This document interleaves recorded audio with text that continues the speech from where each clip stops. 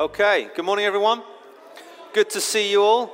If you've got a Bible, could you go to Mark chapter 2? Mark chapter 2, we're going to be reading a short section from there momentarily. Now, if I ask you a question this morning, what your greatest need is, I don't know how you would answer that today. Some of you might go kind of very big and say, well, actually, in light of what's happening in the political arena, that's a good question. What on earth is happening in the political arena if you follow the news? But one of the big questions might be, well, we need food and we need shelter, somewhere warm, and that's something that's been put on and being pressured by the current sort of economic crisis that we are going through. For some of you, it might be, well, actually, health and well-being is my greatest need. Either I'm not well or I'm not right or people I know aren't, and that's something you're looking to. Maybe it's a relational need. Maybe it's something to do with your family, your spouse, your children, a need for them or something's happening in them. That's my greatest need at the moment. I need that dealt with. It might be something as simple as job, money. I don't have one, I need one. I don't have it, I need it. That is my need. It might be something along the lines of fulfillment or social acceptance. I need to be in with that group, in with that crowd. I need to get to the next level. But what we're going to look at today in the next passage from Mark is man's greatest need. And there might be many answers to that question, but the Bible gives us one definitive answer. And we're in the Gospel of Mark. We've started this new series all about Jesus. You can catch up online the ones that you've missed. We've seen this last week about Jesus has come to earth. He is proclaiming the kingdom of God. He is the king of that kingdom, and he has demonstrated it through deliverance, healing, and salvation. And what we're moving now in the beginning of chapter 2 is a new sort of subsection within the gospel. And what we've got are 5 narratives that come one after the other that give further insight into Jesus establishing his kingdom. And they also put him in conflict with the religious authorities at the time. And so what we've got Jesus' authority, then we've got Jesus fasting, and Jesus' company, and then we've got Jesus fasting and the Sabbath. And I'm going to look at the first 2 this week, and then Jeremy's going to finish it out next week. So we're going to look at chapter 2, verses 1 to 17 today, and we're going to see Jesus increasing conflict with those around him as he brings in the kingdom of God, and he finds himself into opposition for the religious authority who had a particular way of thinking and doing stuff, and Jesus' way just butts straight up against this. So we got the passage, Mark chapter 2. Verses 1 to 17, and we're going to appear on the screen behind, and we're all going to have a go at reading this together. It's good to read scripture, so get comfortable, make sure you can see what's on the screen. I will count us in, and then we're going to read it. We got 5, I think it's 5 slides, so press in. Was that like oh no? We're reading the word of God here. This is like, yes, we should have more, Stuart. Yeah, okay. That was a muted response, we'll call that. Here we go. We'll do 3, 2, 1. And when he returned to Capernaum after some days, it was reported that he was at home. And many were gathered together, so that there was no room, not even at the door. And he was preaching the word to them. And they came, bringing to him a paralytic carried by 4 men. And when they could not get near him because of the crowd, they removed the roof above him. And when they had made an opening, they let down the bed on which the paralytic lay. And when Jesus saw their faith, he said to the paralytic, "Son, your sins are forgiven." Now some of the scribes were sitting there, questioning in their hearts, "Why does this man speak like that? He is blaspheming. Who can forgive sins but God alone?" And immediately Jesus, perceiving in his spirit that they thus questioned within themselves, said to him, "Why do you question these things in your hearts? Which is easier to say to the paralytic, 'Your sins are forgiven,' or to say, 'Rise, take up your bed and walk'? But that you may know that the Son of Man has authority on earth to forgive sins," he said to the paralytic, "I say to you, rise, pick up your bed, and go home. And he rose and immediately picked up his bed and went out before them all. So they were all amazed and glorified God, saying, we never saw anything like this. He went out again beside the sea, and all the crowd was coming to him, and he was teaching them. And as he passed by, he saw Levi, the son of Alphaeus, sitting at the tax booth. And he said to him, follow me. And he rose and followed him. And as he reclined at table in his house, many tax collectors and sinners were reclining with Jesus and his disciples, for there were many who followed him. And the scribes of the Pharisees, when they saw that he was eating with sinners and tax collectors, said to his disciples, why does he eat with tax collectors and sinners? And when Jesus heard it, he said to them, those who are well have no need of a physician, but those who are sick. I came not to call the righteous, but sinners. Okay, fantastic. Now, this is quite a famous passage within the gospel there, particularly that first story. And we're going to look at two things today. We're going to look at Jesus' authority, and we're going to look at Jesus' company. And the big idea is that Jesus offers forgiveness and grace to the undeserving. Jesus offers forgiveness and grace to the undeserving. Okay, Jesus' authority, the first thing. Now, we see at the beginning, we see determined faith. Let's go through this story. They're back in Capernaum. Capernaum's where they started. Jesus' kind of home base, if you will. It's not where he grew up. That's Nazareth, but he's in Capernaum. We think that's where Peter lived because his mother-in-law was ill. We've had that. So they've obviously gone back after the preaching tour from the last section. And he's back in there. Everyone hears about it. And they all come flying in, all the crowd. It says, many were gathered. We've seen this in the previous section, that there's something about Jesus that draws a crowd. It's a sign of his popularity. However, in Mark's gospel, when we read about the crowds, it doesn't necessarily mean that they are followers of Jesus. They're merely the curious and the watching. And often the crowds get in the way. So the fact that Jesus has got crowds isn't necessarily a good thing, because they can sometimes cause him problems and get in the way, as which we'll see here. Proximity to Jesus doesn't necessarily mean faith in Jesus, as the crowds demonstrate throughout his ministry. And he said, while he was gathered there, he was preaching the word. This was the gospel of God. We've seen this back in verses 14, 15 of the previous chapter. Kingdom of God is here. Repent and believe the good news. So that's the summary Mark gives us, but Jesus is obviously explaining it to the crowd, so they've come to listen. And into this comes a situation, into this context comes a paralyzed man.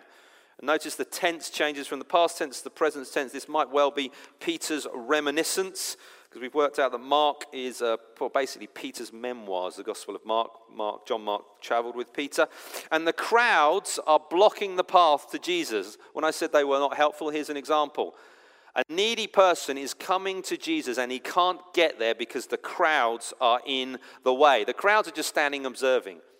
But there's someone who wants to get to Jesus for a particular need. And these four friends bring their friend who is paralyzed on a mat. So they have to carry him.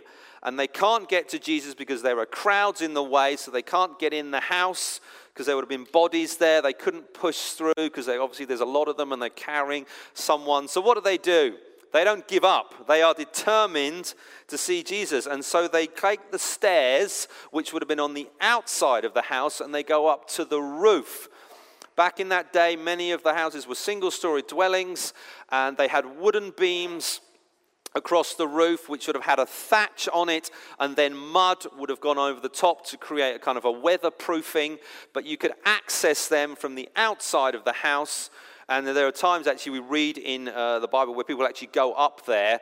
I think Peter was up there, wasn't he, in Acts, praying when he had his vision. He went up to the roof to pray just to get a bit of space. And so they go up there, and because of the nature of what the roof was, they start to pull it apart to make a hole and to lower their friend down so they can get to Jesus. Nothing was going to stop them bringing their friend to Jesus. And I can imagine it would have made one heck of a mess of the roof, but also for anyone under the roof, which would have included Jesus and those listening to him.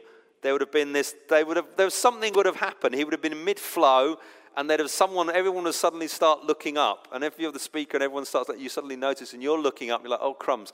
And the hole gets bigger and bigger and bigger as they're pulling bits apart. It's all raining down. I can imagine a little bit of consternation. I can imagine Peter, if it was his house, being like, what are you doing? This is my house. But down comes the man who is paralyzed from his friends. They lower him down so he can get right close to Jesus. What we see is their faith in action. They're actually doing something about it. They want to get to Jesus, and nothing, not even a roof, not even crowds, was going to stop them. And so we see the determined faith of the friends, and then we see the demonstrated authority of Jesus, because he responds to this. He doesn't respond in annoyance because his sermon was interrupted. He responds with encouragement, because he says, when Jesus saw their faith, he said to the paralytic son, your sins are forgiven.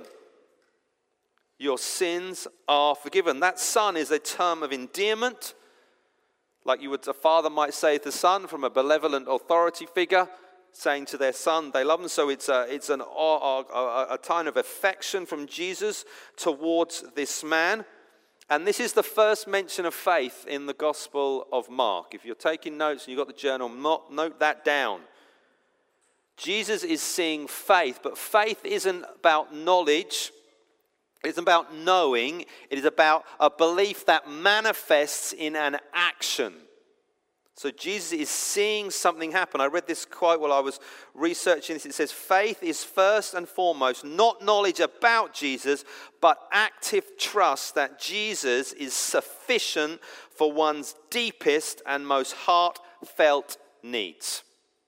And so that's what they had. They were going to get to Jesus to deal with it.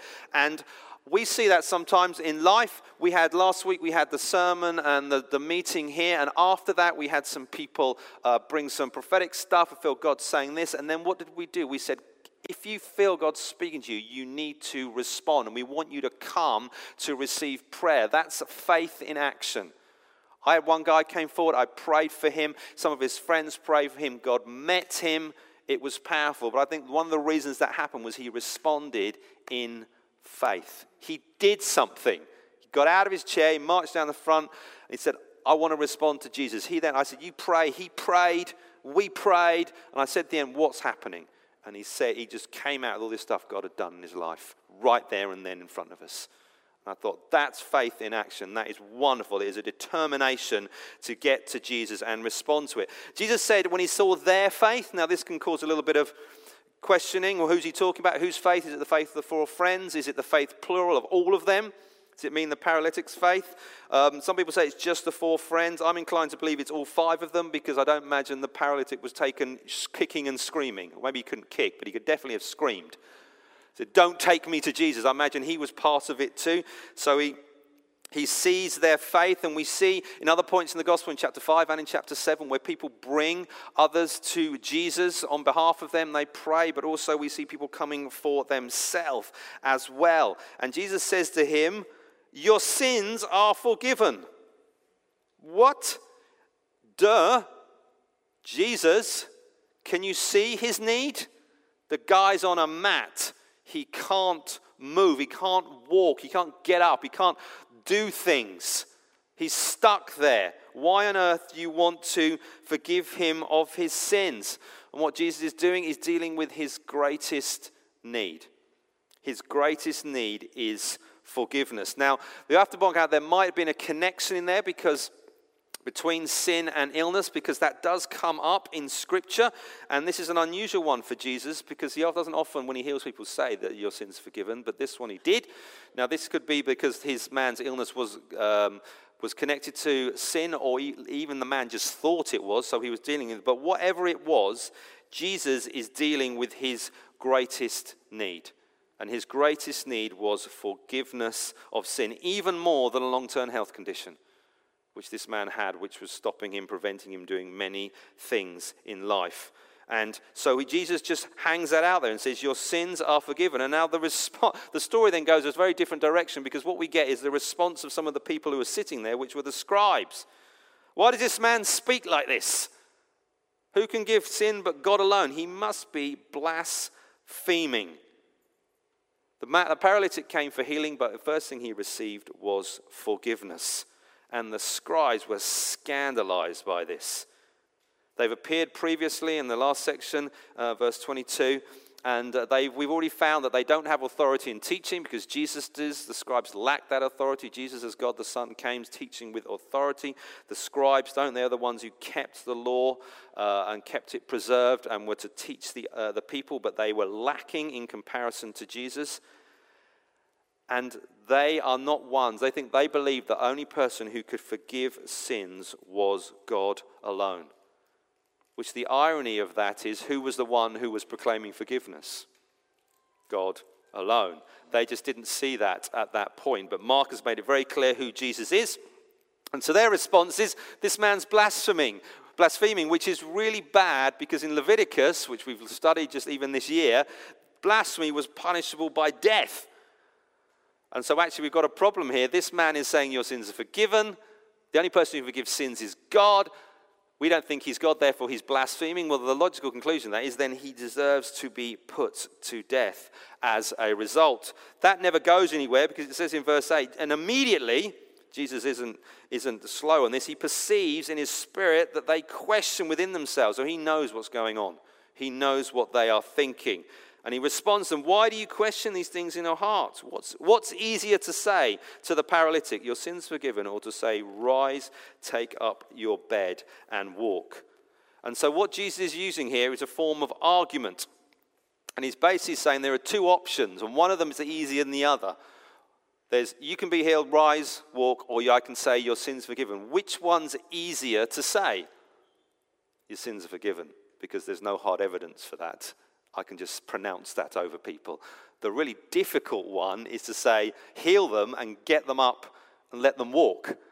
Because you actually have to require actual evidence. The paralyzed man would no longer be paralyzed. He would have gone from lying down to standing up. So that's the harder one from the point of view of objective evidence. And he's saying, well, actually, what's easier? Well, the obvious one, the easy one, is just to pronounce your sins forgiven. But then Jesus is saying, well, actually, if I can do the easy one, which is, if I can do the hard one, which is heal him, therefore, by logical, I can also do the easy one, which is forgive his sins. And so he puts them on the spot there, saying, actually, if I can do what you perceive as more difficult, which is healing him, therefore I can also do what you perceive more easy, which is pronouncing forgiveness of his sins. And we've got a situation here where we've got a paralyzed man who is physically paralyzed before God, but we've also got scribes, religious men, who are spiritually paralyzed before God. And they don't see it. The paralyzed man knows he's got a problem. He knows he can't walk. He knows he needs help. The scribes who are spiritually paralyzed are not aware of their need. And Jesus says, if you want to know my authority, use that word. If you want to know, if you want to understand that I have the authority to forgive sins, let me heal this person. Let me say to him, rise, pick up your bed and walk. And then Jesus uses a title for himself, Son of Man. For those of you who are taking notes, this comes 14 times in the book of Mark. This is the first. And it is a term Jesus uses about himself. Now, there's questions as to why. The prevailing wisdom is that it didn't carry connotations of the Messiah. We've already looked at that as we've gone through Mark's Gospel, that Jesus is trying to avoid being pegged as the Messiah, not because he wasn't, was because people didn't understand what it meant. Which comes back to this secrecy theme that runs through Gospel of Mark, that he's trying to hide his identity, because if you cottoned on to who I was in Messiah, you'd put wrong expectations on me to fight, kill the Romans, which is not why I came. I didn't come to beat the Romans. I came to do something way more important, which was deal with the problem of sin in people's lives. And so this term, Son of Man, comes up 14 times. It's used a couple of times in reference to judgment, which is from Daniel 7, where it talks about one like a son of man coming before the Ancient of Days and receiving authority. A couple of times to do with authority, and then 9 times is to do with suffering, which is, again, Mark's over one of those themes he wails through, that Jesus has come to suffer and die. And so Jesus describes himself as the Son of Man, referencing back to Daniel. He is the one with authority here, but he's also the one who's going to suffer and die. And he says, if I can do the hard thing, healing this man, then I can do the apparently easy thing of forgiving him. And so what's he say? Take up your bed and walk. What happens? Verse 12, and he rose and immediately picked up his bed and went out before them all. So they were all amazed and glorified God, saying, we've never seen anything like this. The paralyzed man responds, is instantly healed.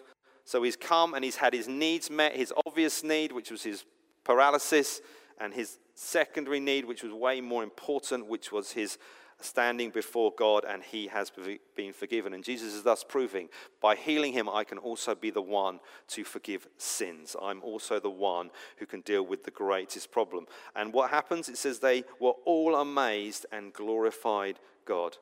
We've never seen anything like this.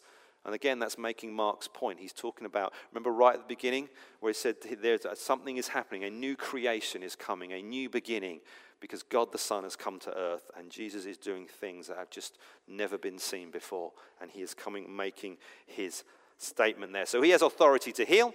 We've already seen that, but now he has authority to forgive sins. Let's look at the next section, which is Jesus' company. Jesus' company. All right, and what we're going to see here, we're going to see gracious calling, and we're going to see gracious fellowship. So having immediately done that, it says, he went out beside the sea. That would be the Sea of Galilee, where he called the fishermen previously. And what we see here in these few verses is a parallel of what Jesus did in chapter 1, verses 16 to 20, where he called Simon and Andrew and James and John to follow him. And this time, he goes out and he sees someone, and he is teaching them again, which is his primary activity. Preaching, teaching has come up in both passages. And he passes by Levi, the son of Alphaeus. Now, this also he's referred to as Matthew. We find in Matthew 9:9. This is also called Matthew. He's the one who wrote the Gospel of Matthew. But he is a tax collector. Dun, dun, dun. If you know anything about the New Testament, the Gospels, and tax collectors in particular, you will know this is just bad. This is bad in every way. A little bit of background about tax collectors. Well, Capernaum is a border town between regions, so it's not unusual in the slightest that tax collectors were there. They would be taking money from people as they're crossing over borders, getting the taxes. And tax collectors were businessmen who bid before Rome as the authority, the empire, and Rome would say, in that area, this much amount of taxes needs to be taken.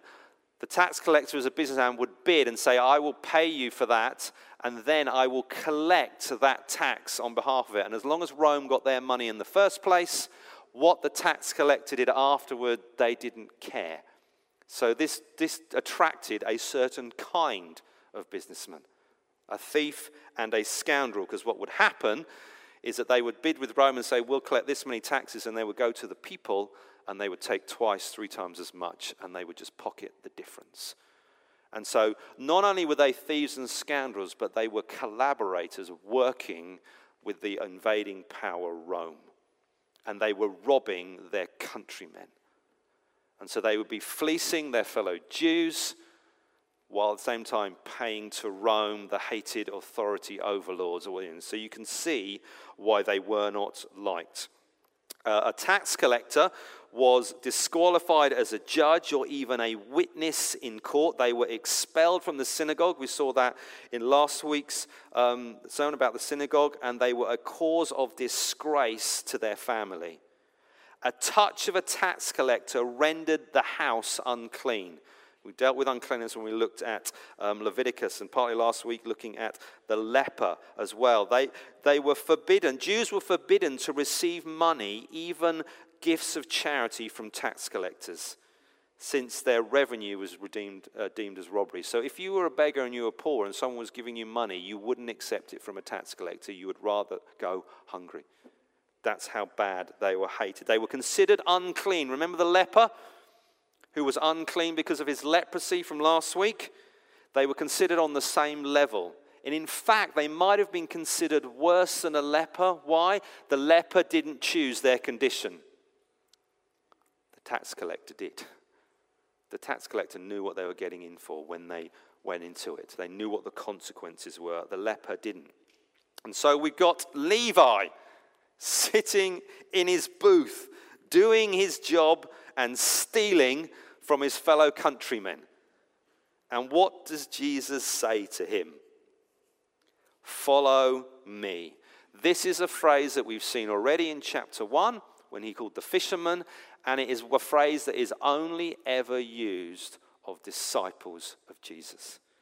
So what Jesus is doing is calling this guy, Levi, the worst, fringes of society, hated, despised, and he's saying, you come be with me. Come follow me. The same thing he's called to Simon and Andrew and James and John, who are now with him. He's living in one of their houses. He's saying, you come join me. And what does Levi do? He responds exactly the same way as the fisherman. It says, and he rose and he followed him. He left behind his booth and his records and his money and whatever was happening there, and he followed Jesus. He left it behind. He risked it all to put his faith and trust in the one who called him. It wasn't just a knowledge thing with Levi. He acted out of his faith and he did something. And Jesus, again, didn't offer him anything, didn't prove anything. He just simply made a call. You follow me. And Levi responded. And so Jesus has now called into his inner circle, into the people who are close to him, a thoroughly disreputable, hated and despised individual. This is an act of outstanding grace, the unmerited favor of God being poured out on someone who is so undeserving in the eyes of the world. There's no way the rabbi, the teacher, the one who performs great miracles from God would have him. And what does Jesus say to him? Come, follow me. And then it gets worse. It actually gets worse. You look at that point and you think, well, social media is going to blow up over this. And then what does it say next? And as he reclined at table in whose house? Levi's house. He's there with him. He's there at his house. So he's not only called him to follow me. You think, well, maybe he can get away from it. He can follow you at a distance. He can kind of stay over there. No. He goes into his house and he's having dinner with, and there's not just Levi there. There are many tax collectors and sinners. Because the tax collectors obviously had their own categories. Sinners is more of a catch-all term. So Levi wasn't the exception. And the sinners, that was a reference to those who stood outside the law of God. Not about good people who occasionally make mistakes. It's talking about people who have just rejected the law of God, whether they are criminals, because they just live outside the law of the brave, or even those maybe who are too poor, too ignorant to live up to standards of religious authority. They just don't get involved in that. That's just beyond them. They were just bracket. They were all sinners, but they were all there at the house. And it says they were reclining, which means they were having dinner together. Jesus is right there with the alienated and the needy and the outcasts of society, and he is right in the middle with them, eating with them. And eating was a sign of intimacy and fellowship. If you share a meal with someone, it's like we're together, we're bonding, we're looking each other in the face. You're sharing my food, we're sharing the same bowl. It was a sign of connection, relationship, and fellowship. And Jesus is right there with these people, eating with them. And what we get is another one of the themes that run through Mark is the insiders and outsiders themes. Because on the inside with Jesus is who? The worst, the dregs, those he's called to himself. And who's on the outside? Well, it says the scribes and the Pharisees. The religious guys.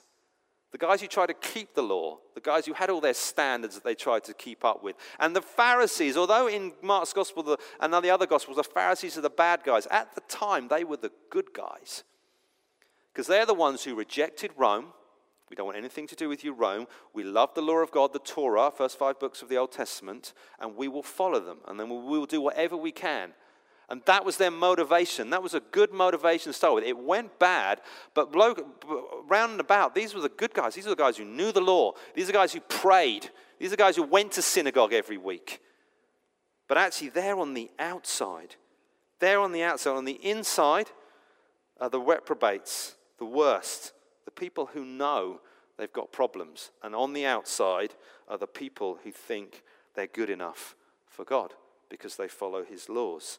And the language there that's used, commentators tell us, is even though it was at Levi's home, Jesus is actually the one who's acting as the host. He's the host, and he's called the people to himself, which points forward to what? It points forward to the great banquet at the end, where there'll be members of every tribe and every nation, and they will all be there at the wedding supper of the Lamb.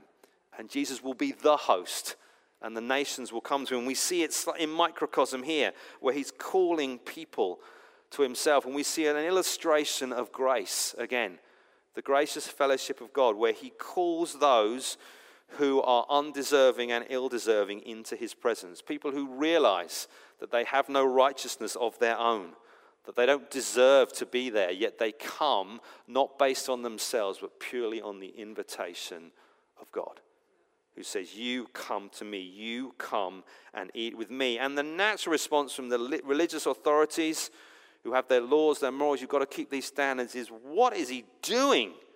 Why is he there? Why are you eating with these people? And then Jesus gives this final remark in verse 17. And when Jesus heard it, he said to them, those who are well have no need of a physician, but those who are sick. I came not to call the righteous, but sinners. Now, just to be clear, that doesn't mean there's an exemption of this, like, oh, there are some who are righteous. No, but the point Jesus is making is he's come to call people who know they're not. There are people who think they are, although they're not, but he's come to call the ones who are aware of their need. He's come to call the ones who know they need help. Like the paralyzed man, he knew he had a problem. I've got to get to Jesus, and a crowd and a roof aren't going to stop me. And the same with Levi and his friends. We have got nothing, but Jesus calls our name and we come to him. And Jesus comes to stand among those who know they are sinners, who know they are unrighteous, who know where they stand before a holy God and know they have a need for him. And he's come to meet with them, he's come to forgive, and he's come to have fellowship. A couple of bits of application to finish for us, and then we'll earth it and we'll sing. First one, Jesus has the authority to forgive sins. Jesus has the authority to forgive sins. Sin is our greatest problem. What does that mean? It's a Bible word. What does sin mean? It has many dynamics. First of all, it's the breaking of God's law. When we do things that we know are wrong, we know are against God's law. When God said, don't do it, and we do it. The sins of commission, they're called. That is sin. It's breaking God's law. It's also failing to meet God's standards. God's standards is holiness and perfection. That's who he is. And when we don't do that, when we don't do things we should do to meet that, to love and care and serve for others, those are the sins of omission. We fall short of his standard. And that, again, is sin. Sin is also the inward corruption of our hearts. Jesus said it's not what goes in that makes you unclean. It's what comes out that makes you unclean. The actions and thoughts and attitudes of our hearts, many unspoken, but we all know they're there. Sin is our greatest problem, and we are aware of our flaws and failures. We know there's something wrong. The world knows there's something wrong. Have you ever tried living up to your own standards, let alone God's? We fail regularly, fall down all the time, and this puts us at odds with a holy God, because he must rightly punish sin, and we sit rightly under his judgment. And our greatest need is forgiveness. Sin implies a debt. We owe a debt to God, and it needs to be paid. And we've looked at parables about this, the unpayable debt. But God, in his mercy, can forgive this. So how do we repay a holy God? Well, we can't. So we need someone else to step in. Who do we have? Jesus. Because of his death in our place for our sin on the cross, he cancelled the debt. He paid it so that we don't have to. And his righteousness then becomes ours. Not because we've earned it, not because we're smart or we go to church or we do the things. It's because he has graciously given it to us. And we are to respond in faith to his message, put that faith into action and say, come to God and say, we need help. I need forgiveness, Lord. And if you're not a believer here today, that is what you need to do. You need to come to God. You need to come to Jesus. He's calling you like he's calling Levi. And he's the one with the authority to forgive your sin. And he's calling you, saying, come to me, I will deal with it. If you are a believer here today, you need to come to Jesus. Because it says in 1 John 1, 8 and 9, if we say we have no sin, we deceive ourselves and the truth is not in us. But if we confess our sin, God is faithful and just and will forgive us our sin and cleanse us from all unrighteousness. And that is a daily process that we are to go through. To recognize before a holy God, we don't measure up. And then we throw ourselves on his mercy day after day, knowing only he is the one who forgives sins. We've been forgiven as believers, sort of big, but actually we know daily we still mess up and we need to come back to him. Last thing, Jesus invites us to fellowship with him. Jesus invites us to fellowship with him. He doesn't just offer forgiveness and then say, stand at arm's length, dirty sinner. He invites us into fellowship with him. He forgives us. He declares us not guilty. He then adopts us into his family and we become his children. And he says, come have fellowship with me, just like Levi. Levi said, come, leave it all behind, come follow me. And then he comes into his home and he has fellowship with him. And we, men and women, are to follow just like Levi. We're to leave everything behind and put our faith and trust in him. This means making him the priority of our life. And fellowship with Jesus is dependent upon recognizing our need. The difference between Levi and the paralyzed man and the scribes and the Pharisees was that Levi and the paralyzed man knew they had a problem, knew they had a need, and they needed to get to Jesus. The scribes and the Pharisees didn't think they had a problem. Therefore, they didn't think they needed Jesus. And so they were standing on the outside of the house while Jesus was on the inside, fellowshipping with the people who needed him. And we need to be men and women who recognize our need for a Savior. Not just today, but every day. Do you want to stand? We're going to respond. If the band could come up. It's what we're going to do. We're going to sing a couple of songs in worship and respond. And then I'm going to ask you guys to respond in faith to Jesus. I'm going to ask you to respond and you're going to come forward. And we're going to do some business with God today. There are some of you here who don't know Jesus. And I want you to respond to put your faith and trust in him. There'll be some of you who do know Jesus, many of us, but you know there are things in your life you need to get sorted out. You know there are things in your life that put you at odds with the Holy God. There are things you're saying, things you're doing, things you're spending your time on, things that only you know about but no one else knows about, that you need to come and deal with him. And the message from Jesus today is, come to me, come to me, come to me. And don't let anything stop you, not the crowds, not the roof, not your own pride, arrogance and self-righteousness. Come to Jesus.